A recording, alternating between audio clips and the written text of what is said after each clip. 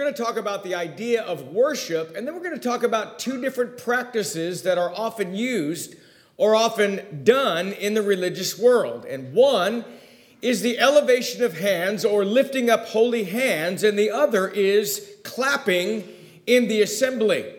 What we want to notice is, are these things appropriate or are they not? And if they're right, why are they right? If they're wrong, why are they wrong? So we want to notice these things for a little while today.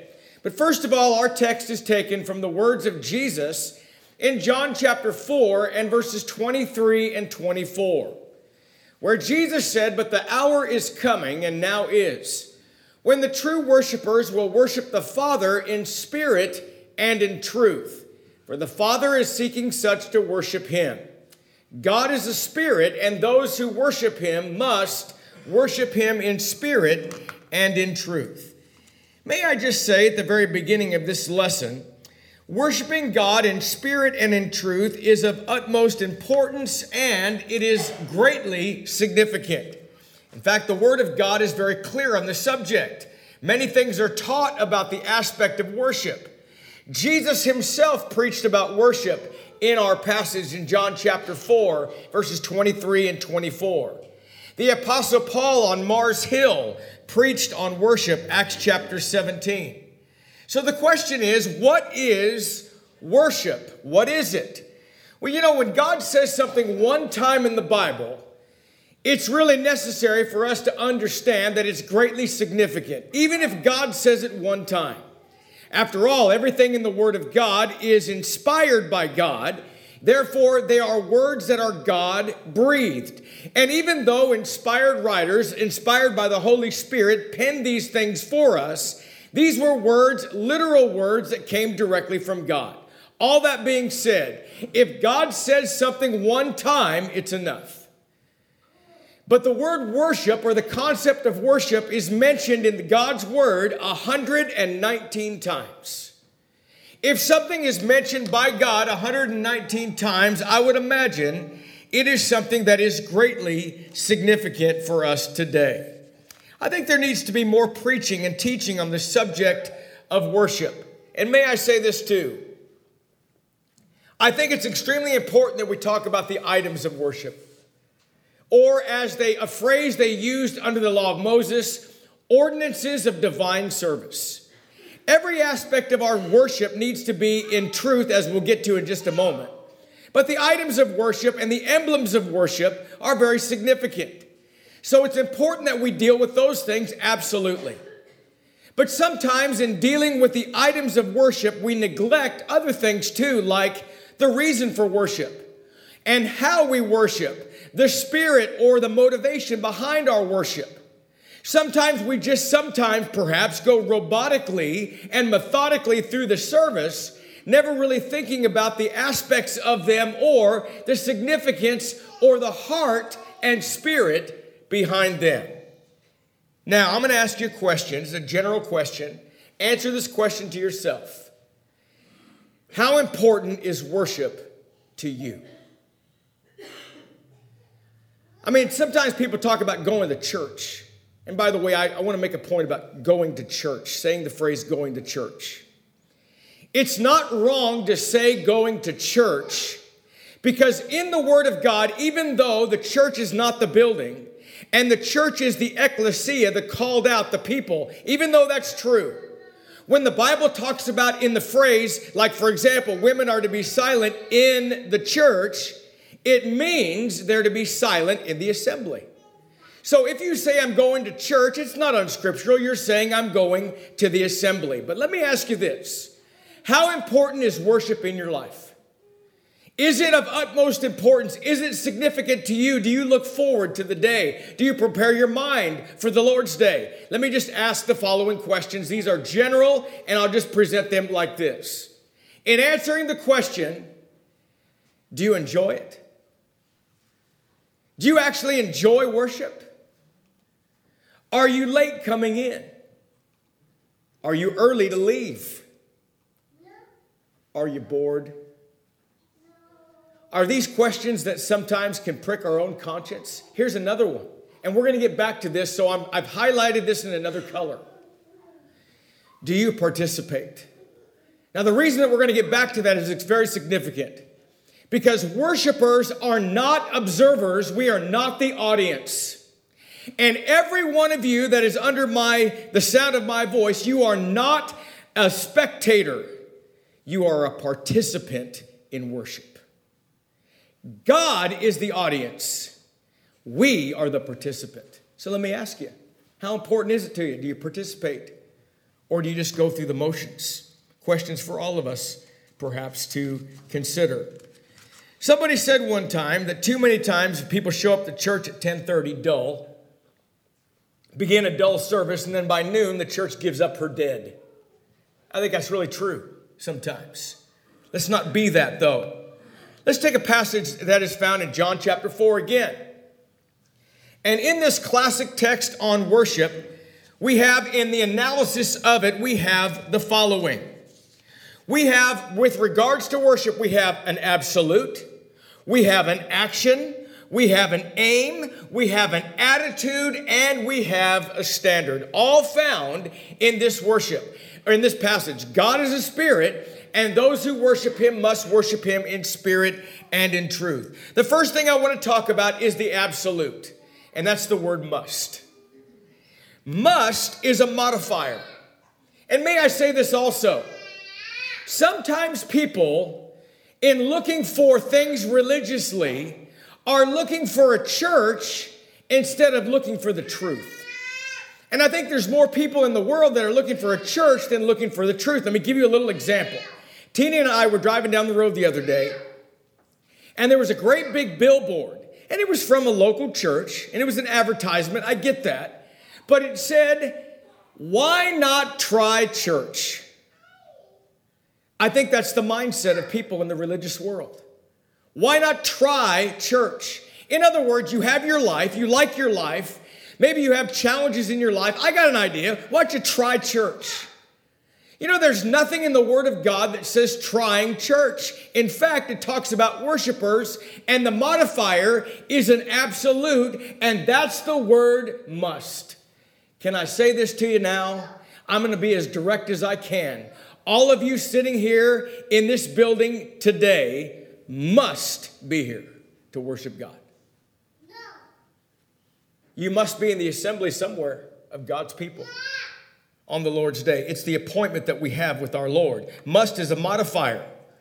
And by the way, when I say modifier, what I'm talking about is I'm talking about something that is clarifying or qualifying something else, the subject. So, the Bible talks about a must in other things too, right? Like faith. In Hebrews 11 and verse 6, it says, "Without faith, it's impossible to please God. For he that comes to God must believe that he is, and that he is a rewarder of them that diligently seek him." So, we understand that. We must have faith. Number 2, we must be baptized in order to be saved. Jesus said that in Mark 16:16. "He that believeth and is baptized shall be saved. He that believeth not shall be damned." We understand that. So, faith is a must. Baptism is a must. But worship is also a must. It's a must. There's no greater appointment that we have in our life. In fact, you know the word must is the strongest word in the English language. One scholar called it like this. He said, "Must is heaven's imperative. It is the master's mandate. We must worship." The word must also modifies 3 elements that constitute worship. Here's our passage again. Must modifies the object or the aim, and that is God. Must modifies the attitude. It must be in spirit. Must also modifies the standard, and that is truth. So notice, here we go. Must is the divine mandate. You got no choice. If you want to be a servant of God, you must. What? Worship who? God. You must have the proper attitude, and it must be by the proper standard, which is truth, or that which is in accordance with revealed truth. So, the object, attitude, and standard of our worship is vital. But I want to talk about worship itself. Sometimes I don't think we realize that worship, I don't mean to insult anyone's intelligence by saying this, but let me just say, worship is an action word. It's an action. It requires doing something. Worship, according to Mr. Webster, defines worship like this. It is courtesy or reverence to worth. Hence, it is honor and respect. It's an act, that's an action word, of paying divine honors to deity, that's God, religious reverence or homage. That's what Mr. Webster says about the word worship. Now, the English word worship in the scriptures is translated in the New Testament from several different Greek words, 3 of which are used more than once. The first one's found in our passage in John chapter 4 and verse 24. This is the Greek word, and it appears 60 times in the New Testament, and this is what it means. It means to kiss the hand to or towards one in token of reverence. To fall upon the knees and touch the ground with the forehead as an expression of profound reverence. What else? Here's another word. It's found 10 times in the New Testament, and it means this. It means to stand in awe, to venerate, to reverence, to worship, to adore. And one more. It's this word here. Latruo. It's found 21 times in the New Testament.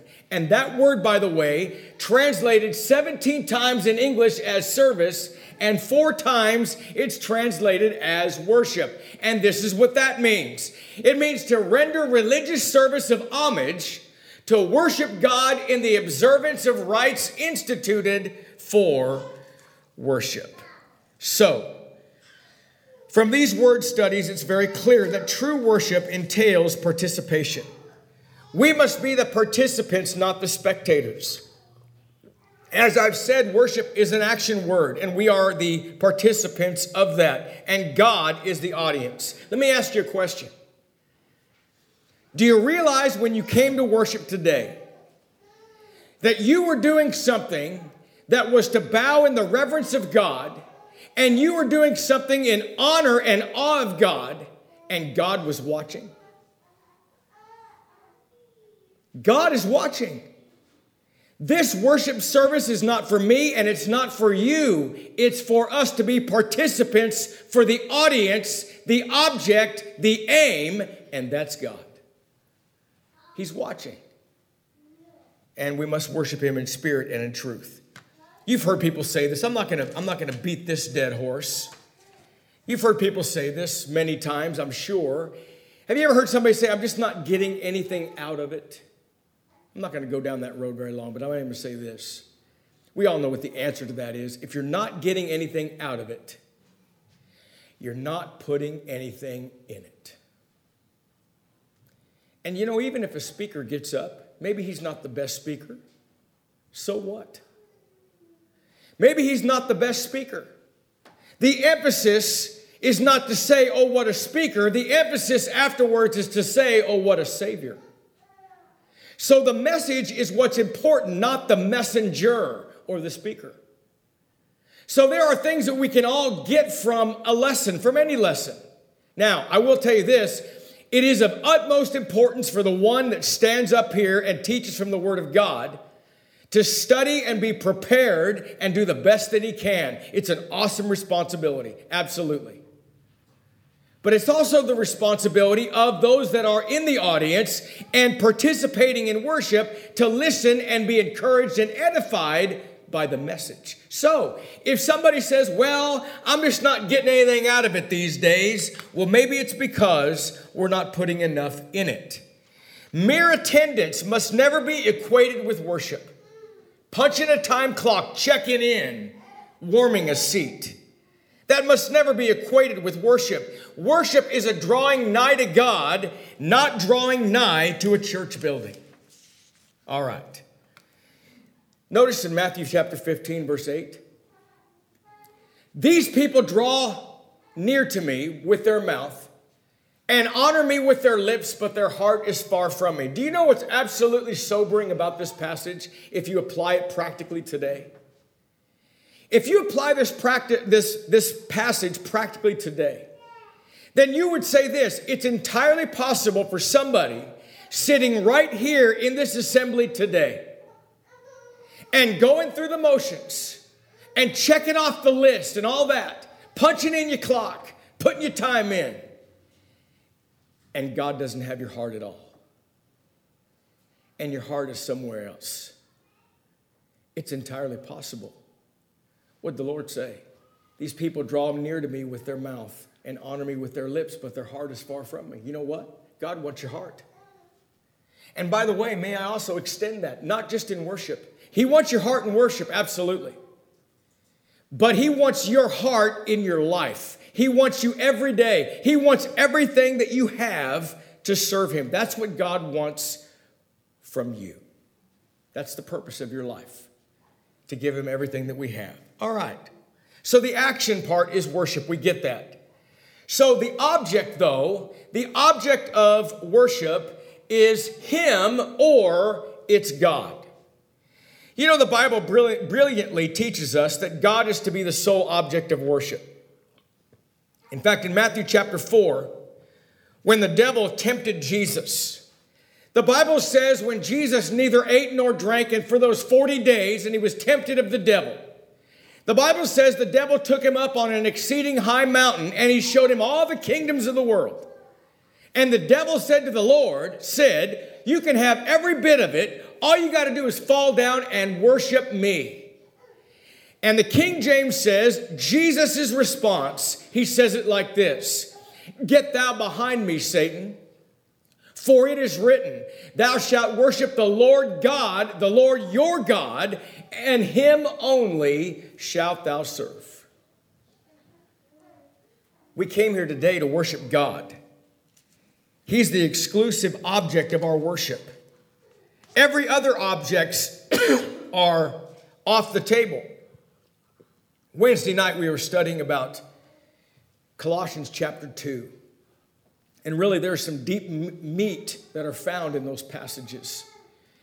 And one of the phraseologies that were given, and one of the things condemned that Paul was condemning among the false teachers in Colossae, was a phrase called the worship of angels.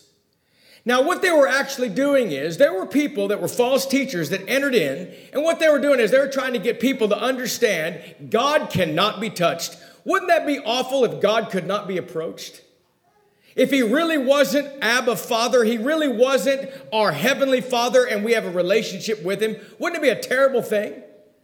Well, false teachers came into the flock, and what they tried to do is, they tried to teach people, you can't approach God, so what you do is, you approach something that is subordinate to God or lesser than God, like angels, and you pray to the angels who are messengers and they convey your message to God. Absolutely false and wrong and unscriptural. Now, prayer is a form of worship, so Paul condemned the worship of angels. It has always been condemned, the worship of anything else other than God. Jesus Himself even said, and Him only shalt thou serve. When we assemble here as the body of Christ, we are worshiping one being. We are worshiping God. Oh, what about Jesus? What about Jesus? Don't we have the communion? Absolutely. Absolutely. But we are worshiping God. And in the worship of God, who is the only being that we worship, we honor His Son. We remember His Son. We commemorate the death, burial, and resurrection of His Son in the communion. But the worship is only to God. Something else. And by the way, I'll just say quickly, you know, people today that want to reverence people and they want to give people positions of honor that they don't deserve and they should not have. In fact, other religions have beings that are supposed to be like God and so forth. But let me just make one reference to one passage. If that's the case, then why in Acts chapter 10, when Peter goes to the household of Cornelius Do you remember what Cornelius does when Peter comes in? The Bible says they fell down, or Cornelius bows down before him to worship him. Do you know what Peter does? Does he accept the worship? No, he says, get up. I'm a man just like you. I myself, the King James says, am also a man. We don't worship men. We don't worship angels. We don't worship anything but God, Jehovah himself. And we must do that in spirit and in truth. And that's the next point. That's the attitude, and that is the standard. I put these things together and instead of breaking them down separately, because this absolutely has to go together. You cannot do one without the other and be acceptable to God. You have to have the spirit part connected to the truth part. You have to have both. So I just put them together. The attitude has to be right. One scholar wrote this, I thought it was interesting. He said, worship to God as being a spiritual being must be from a spiritual nature. In fact, he said a spiritual being like God can only be pleased with worship that comes from the heart and that which is guided by the truth. Okay, that's worship in a nutshell. That's what we're trying to do today. We're trying to worship in spirit and in truth, meaning the emblems or the items of worship, the ordinances of divine service. We cannot change that. We have to do that according to the divine pattern, but we're going to put all of our spirit in it. We're going to do so from a heart, from the right motive and all of that. All right. What about this? What about the lifting up of holy hands? What's that mean? One of the latest practices in the religious world is the practice of holding one's arms up and perhaps, I don't know, maybe swaying to the music with elevated hands in the assembly as some worshipful posture. That's very common in the religious world today. And one of the things and one of the reasons about the actual literal elevation of hands is because of, in large part, the misinterpretation of one passage of Scripture that's found in 1 Timothy chapter 2 and verse 8, where Paul said, I desire therefore that men pray everywhere, lifting up holy hands without wrath and doubting. Just a little side note before we go any further. This is not exclusive. It's not saying in worship only. It says men everywhere. So whatever is being meant there in that passage, it means for men to do it everywhere. Stay with me. I will be back on that. All right.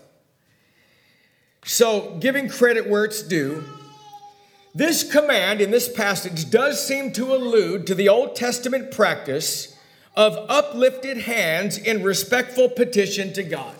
It was actually done in the Old Testament. Nehemiah chapter 8 and verse 6. And Ezra blessed the Lord, the great God. Then all the people answered, Amen, Amen, while lifting up their hands. And they bowed their heads and worshiped the Lord with their faces to the ground. Second passage, Psalm 141 and 2. Let my prayer be set before you as incense, the lifting up of my hands as the evening sacrifice. One final passage, the book of Lamentations, chapter 3 and verse 41. Let us lift up our hearts and hands to God in heaven. All right. Was lifting up their arms, lifting up their hands toward the heavens a prayer posture? Yes. But so were 6 others. It wasn't exclusive. 6 others. You know what they were? 6 other postures are mentioned. Kneeling with head bowed, arms raised. Knees on the ground under the body with the forehead touching the ground. Standing with head bowed low, with eyes uplifted, with arms raised toward the heavens. And also lying face down on the ground. So, today, the lifting up of hands comes more from a following the fads of today rather than a serious Bible study. In fact, while various prayer postures are mentioned in passing in the Bible, the overwhelming emphasis is clearly on the attitude and thought of the one that's doing the prayer. In other words, it is the posture of the heart that really matters. You may be a man that kneels down when you pray in the assembly. You may walk up here and speak into the microphone to be heard standing. That's all right. Kneeling, that's all right. Standing, that's all right. The whole idea is the posture doesn't matter. What matters is the posture of the heart. That's what matters, not a literal posture. All right. So, in 1 Timothy chapter 2 and verse 8 then, in this passage, it is not a demand for any particular posture in prayer or even the physical lifting of hands. And may I just say this, is it okay for somebody to lift their hands? Yeah, that's fine. That's nothing unscriptural about that. But in this passage, it's not giving a directive to do that literally with your hands. What it is this. It's actually a figure of speech known as metonymy, in which the writer substitutes an association word for what is actually meant. What I'm saying is this. Holy hands means holy life. That's the simplest way to put that. What he was saying is, I would that all men everywhere, then I think the King James says all men everywhere, and that would include both Jewish and Gentile Christians, that when they pray, you're talking about men that have a holy life or are living a holy life. That's the picture there, not the literal elevation of your hands. Paul teaches that men who lead in prayer should possess a character of purity and holiness. 1 Peter chapter 1 and verse 15 and 16. But as he who called you is holy, you also be holy in all your conduct. Because it is written, be holy, for I am holy. Again, holy hands means holy life. That's what that means. It's a metonymy. It's a figure of speech. All right, but let me just say this. While lifting up one's hands is not wrong in itself, it's not wrong to have your hands up when you pray to God. Let me consider with you the following. Nowhere in the scripture are we allowed to have anything that is potentially self-serving and designed to impress the participants rather than focus on God. Nothing is about us. It's not to impress someone outwardly by our own posture. It's for the focus of God. As a matter of fact, Jesus criticized religious leaders in his day for their persistent attention to external displays, appearances, shows, and hype. Jesus said this in Matthew 6 and verse 5. When you pray, you shall not be like the hypocrites, for they love to pray standing in the synagogues and on the corners of the streets, that they may be seen of men. Assuredly, I say to you, they have their reward. I guess what I'm saying is this. What's the motive behind it? If the motive is to look a certain way while you pray, that motive is wrong. Has nothing to do with how you look. Has everything to do with what your heart looks like. That's what God's looking at. God's looking at the heart. That's all that matters. That's the posture that God wants. So ask yourself the following. If I elevate my hands in prayer, what's the motive behind it? To be seen? Can't do that. That's bad. But is it something that you do on your own? Whatever, it doesn't matter. It doesn't matter. The motive behind it is everything. All right. I'll just say this too. You remember when you've heard me preach many times, and others too, but when Jesus spoke of the Pharisee and the publican, I just want to make this one point. I have said this. I have said in my mind's eye, I picture a man that perhaps is standing there with elevated hands and eyes up toward the heavens. You know, that was probably literal. He probably was doing something like that. It fit what they did. It fit the prayer posture of the Old Testament. It fit some of those things, some of those customs of the day. And maybe he was doing so, though, because he wanted to be seen by others. Like the Pharisees that went to the street corner. They want to be known for their long prayers and much speaking. The heart was wrong, not the hands. But also, the last point is, what about hand clapping? So let me just summarize what I've just said. Is it wrong to elevate your hands in prayer? No, it's not. Ask yourself the question, though, what's the motive behind it? All right, what about hand clapping? What about clapping? That's a different subject altogether. There's two reasons why people clap. Two reasons. Number one is to keep the beat of the song. In other words, to keep up with the song. You've seen it. A guy goes to hold a concert or he's performing somewhere, and then all of a sudden during the song gets to the chorus and starts clapping his hands for everybody to clap along with him. You're keeping the beat of the song by the clapping of hands. That's the one reason. The only other reason that you would clap, and I'm going to get back to this, but the only other reason you would clap is for the purpose of applause. Okay. Let's talk about the first one, though. Let's talk about musical accompaniment. This is clearly unscriptural on the grounds that it is parallel to a mechanical device that might be used to supplement vocal music. Clapping our hands along with the music is no different than beating a drum, playing a piano, or playing a guitar. For example, clapping of hands is a non-vocal natural instrument, while a piano is a non-vocal mechanical instrument. It's the same thing. And both of those are unauthorized because God demands vocal verbal articulation in music only. Ephesians 5:19. Speaking to one another in psalms and hymns and spiritual songs, singing and making melody in your heart to the Lord. The only two instruments authorized are the vocal cords and the heart. That's what God wants, not the accompaniment of anything else. So you can have a piano and it's going along the beat of the song and the tune of the song. You're adding something to what God has not authorized. And by this passage here, by the laws of exclusion, it excludes all other manners or all other methods. One final thing about this, though, don't ever let somebody say, well, what about a songbook?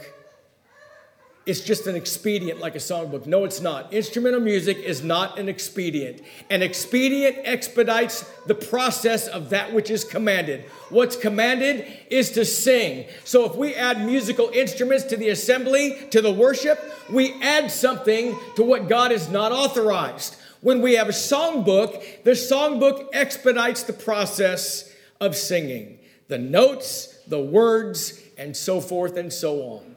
And that is scriptural. All right. What about clapping for applause? I got to tell you, I've been in the Philippines, and there's a lot of folks that show up, and they're not members of the church, and they hear that the Americans are coming. People invite them. There are times when the assemblies are really large, even in small confined areas, packed. And sometimes, because they don't know any different, if we get up and give a lesson, they just feel compelled to do what you do after somebody performs and start clapping. Start banging your hands together, start clapping. And they just don't know any better. That brings me to my point about what hand clapping really is. It's for applause. The proponents, though, of hand clapping today in the religious world say it's just a modern form of the word amen. Well, no, it's not, and consider the following. I looked this up. I looked up clapping as used in American culture, okay? So this is in response to somebody saying that clapping your hands after a sermon is the same thing as saying amen. All right. Clapping your hands in American culture. Number one, the primary function of applause is to indicate personal approval of a performance, like at a football game, an actor, or even a musician. 2, another function of applause is the showing of recognition of the performer. We express our appreciation for their skill. 3, another function of hand clapping is an expression of excitement. 4, a fourth function of applause is to manifest courtesy. That's not saying amen. That has all the emphasis on the performer and the performance. I don't read that in the Bible at all. You? You know what's amazing is the Apostle Paul, divinely inspired by the Holy Spirit to write over 2/3 of the New Testament, he said this: neither he that plants is anything, neither he that waters is anything, but God gives the increase. There is never a time that I will stand before you that I am worthy of your applause. It's not about that. Difference, though, between applause and amen. Let's talk about amen. That's a great word. Amen as used in the Old Testament first. Our English word amen is a transliteration of a Hebrew word that means firm. It is a term meaning certain and true. Now, a transliteration. A transliteration is something that changes the letters from the word's original alphabet to similar sounding letters in a different alphabet. Here's the difference between a translation and a transliteration. A translation means the same. In other words, a word that means the same. And a transliteration sounds the same. The English word amen is a transliteration of a Hebrew word that means firm or certain and true. In the Old Testament, there were 2 uses for the word amen. Number 1, it signified the individual's acceptance of a statement. Numbers 5 and 22. Also indicated truthfulness. By the way, you say amen, it meant this statement is true. 1 Kings chapter 1 and verse 36. That's the Old Testament. What about the New Testament? We're concerned about the New Testament. The word is found 126 times in the New Testament. And it affirms that a statement is certain, true, and reliable. To say amen was to confirm the binding nature of those truths. That was the purpose of the word amen. In fact, Jesus often said this. Jesus often said, verily, verily, or truly, truly. As I said just a moment ago, applause in our society is a response to the entertaining performance based, and it's emphasized on the performer. Saying amen focuses on the message rather than the giving of the from the messenger. It focuses on the message. Somebody says amen. What they're saying is, I agree with that. That is a true statement. That is a statement of fact. Not the preacher said it real nice, and he needs to be applauded. There's a difference, folks. There's a huge difference between clapping hands and saying amen.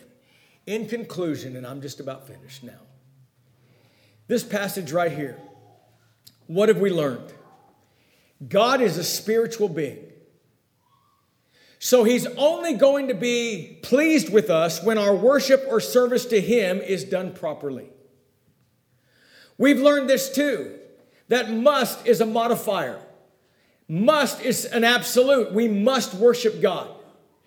God is the subject. He's the only object of our worship. And when we assemble, we must understand it is for God. We are the participants. God is the one as the spectator. He is the one observing us. Worship means basically this, to kiss the hand of, or from a spiritual perspective, we are literally saying how great God is by our actions in worship. We are bowing before him in all ways in that way. But we also understand this. It must be in spirit and in truth. It must denote the proper attitude, the proper mindset, and it has to be that which is in accordance with revealed truth. Lifting up holy hands, what's that mean? It means lifting up holy lives. Let the men have holy lives, those that are praying. That's simple, and other passages bear that out. Finally, clapping, that's Clapping is not something that's appropriate in the assembly. That's a way to carry on a tune, and that's not authorized, and that's also a way to applaud the speaker, and that is not authorized either. We thank you for listening to our podcast put on by the Church of Christ at 2215 Plans Road in Bakersfield. If you would like any additional information or you would like to receive a free Bible correspondence course by mail, please email us at info@churchofchristbakersfield.com. Our service times are Sundays at 10:30 a.m. and 5 p.m. and Wednesdays at 7:30 p.m. Please make plans to join us.